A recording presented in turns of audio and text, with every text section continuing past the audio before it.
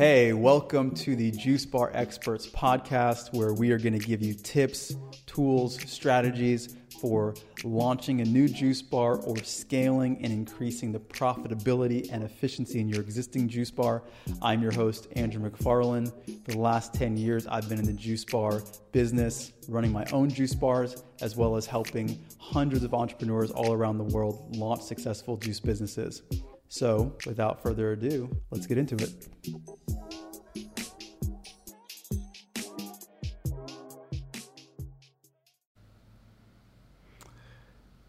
Hey guys, so welcome to this podcast episode. Hope you're feeling amazing and excited to talk to you about how long it should actually take you to open your business. Now, there are a lot of caveats in this conversation, and I want to describe some of them. And I also want to give you guys some tips and things to be aware of in order to expedite the process, let's say. So, clearly, it's important to consider if you have this vision. I don't know what stage you guys are at. Maybe you're in a place where you're just thinking about starting this business. Maybe you already have been in the build-up process for a while, and maybe it's taking a long time, and you're just curious, is this normal? Should this be taking this long? So I want to give you some reference point as far as what we've seen with the innumerable clients that we've worked with, also with our own juice bar businesses. How long should it actually take to launch from the time that you sign your lease until you're doing your grand opening? Or maybe even soft opening. And so there are a couple really, really big elements you have to be aware of, and I want to name 4 that are going to dictate how long it takes you to open. First thing being you and your preparedness. Do you have everything in place that you need to have in place before you sign your lease? Because I do see people sign leases and then think, okay, now it's time for me to do my menu. Now it's time for me to look for my vendors. And sometimes you can get away with it, right, depending on number of elements, but we don't recommend that you do things in that sequence. We really recommend that you actually have your menu done, your menu costing done, your vendors in place, your logo, all your design elements, visual design elements in place, and before you sign your lease. So that way, once you sign your lease, you can really put all of your attention towards hiring your architect, your contractor, really getting the ball rolling as it relates to the physical space. And so first thing is you and your preparedness. Second thing is how quickly the landlord responds, right? And I'll kind of put these things in a category. It's really about responsiveness, because it's really the responsiveness of your landlord, your architect, your contractor, and the city that you're in, right? So those are the other major elements, and I'll kind of lump them into one category. Some landlords we've seen don't respond quickly. You might find that even when it comes to negotiating your lease, you might be negotiating your lease for a month. And this is usually when you're talking about landlords who have a lot more commercial property. They just have so much going on that they can get overwhelmed in their task list and don't respond to everyone right away. Smaller landlords tend to be a bit more quick because they just have more time. They've got less going on. And so that's the question. It could be anywhere from a week negotiating your lease, or it could be 2 weeks, or it could be months. Potentially, it could take a month, month and a half, 2 months. We've seen, long lease negotiations, but as a give or take, if you're in a month range of lease negotiation, that would probably be on the average, like a higher end of the average than the shorter end. So that's the first thing. Then looking at the architect that you hire. Now, sometimes it's architectural firms, sometimes it's individual architects. The question too with them, what's their response time? Because let's say if you're working with us and we get you the location layout so that way you know exactly how your space should be designed and then you hand that to them, the question is, how long is it going to take them to actually mock up the official plans? I've seen it take a long time depending on the architectural firm. And so when you're doing interviews with architects, you want to know how is this process going to unfold? Do you have a lot of people in your staff? Are you working on a ton of projects right now? Give me a time estimate on when I should expect an official drawing if I do this, right? If I give you the rough layout.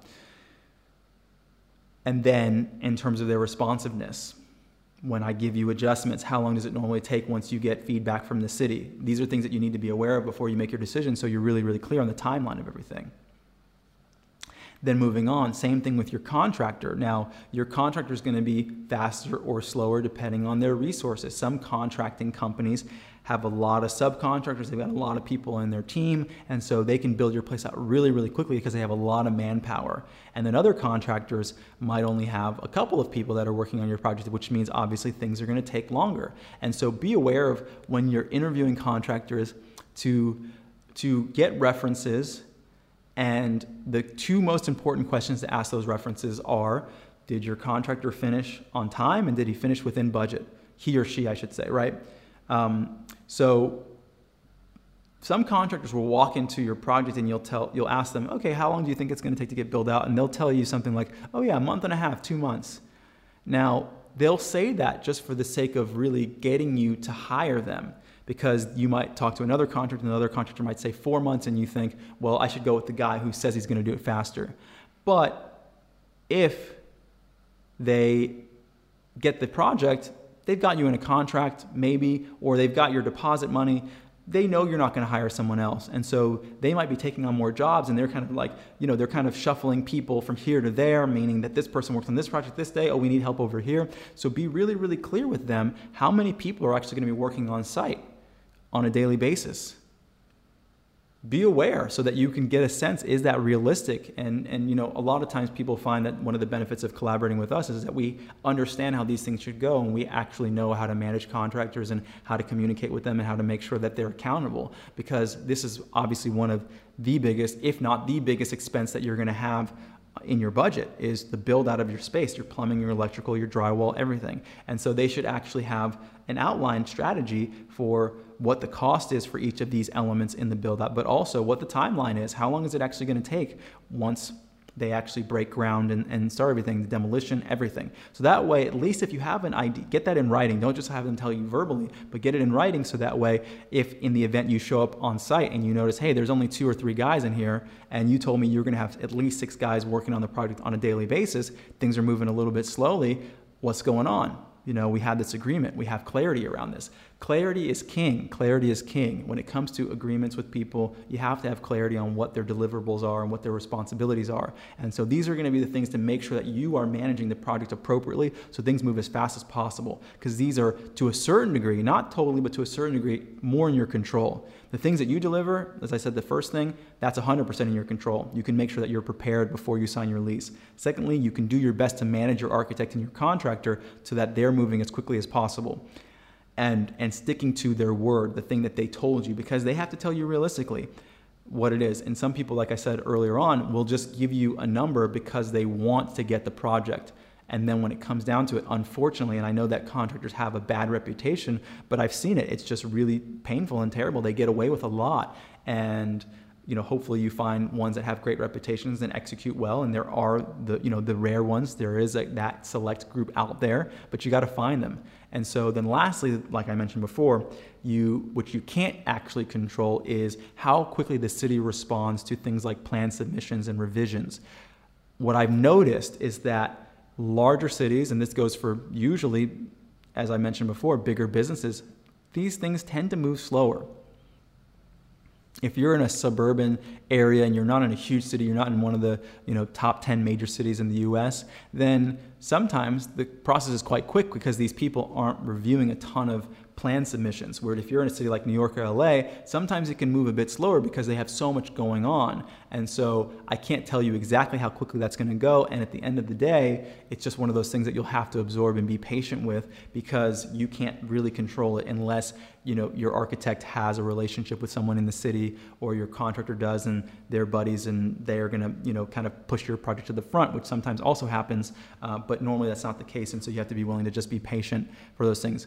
But getting back to the initial question, just so I can give you some parameters of what you might be looking at from start to finish, we have had clients that from the time of signing their lease, and this is really rare, so don't expect to be in this situation, we have had clients open in a 2.5 month period. Now that's the fastest I've ever seen it. Generally for us, we can get down to about 4 months from the time that you sign your lease to the time that you open, your store, soft or grand opening. But sometimes it takes 6 months. 4 to 6 months is okay. It can be considered average when it comes to this process.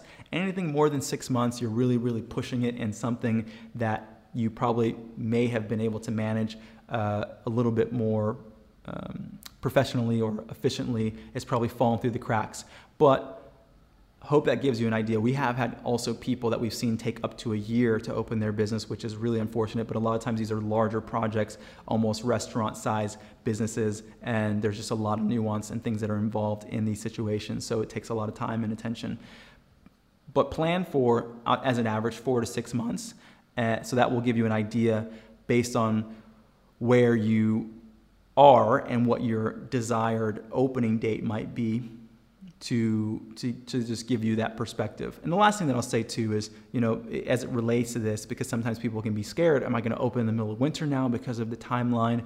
You're not going to be able to control it because you can't see what's ahead of you. And there's also pros and cons to what time of year you're going to open. The question really comes down to, are you managing that time appropriately?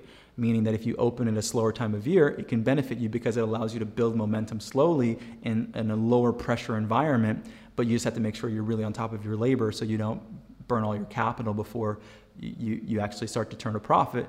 And then sometimes, you can open it in busier times of year, and that also has its own benefits and challenges. Benefit being that you're going to have a lot of cash, but challenges if you don't execute well, you could go through a lot of your prospective customers, and then if they're not satisfied, then they go somewhere else and don't give you a second chance. And so they both have their pros and cons, and you just have to make sure that whatever the circumstance is, you're prepared for both. Now, I hope that this has been helpful.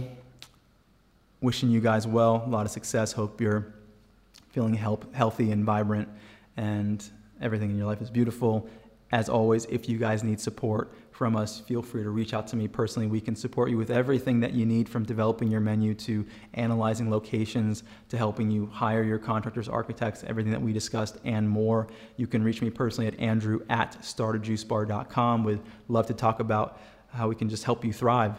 It's really, really beautiful for us to see people go from the idea phase into really having these businesses and seeing them impact their communities in positive ways, as well as increase their overall wealth and income. It's just really amazing. So hope you enjoyed this episode, and I will see you guys or I should say, you will hear me in the very near future. All right, talk soon.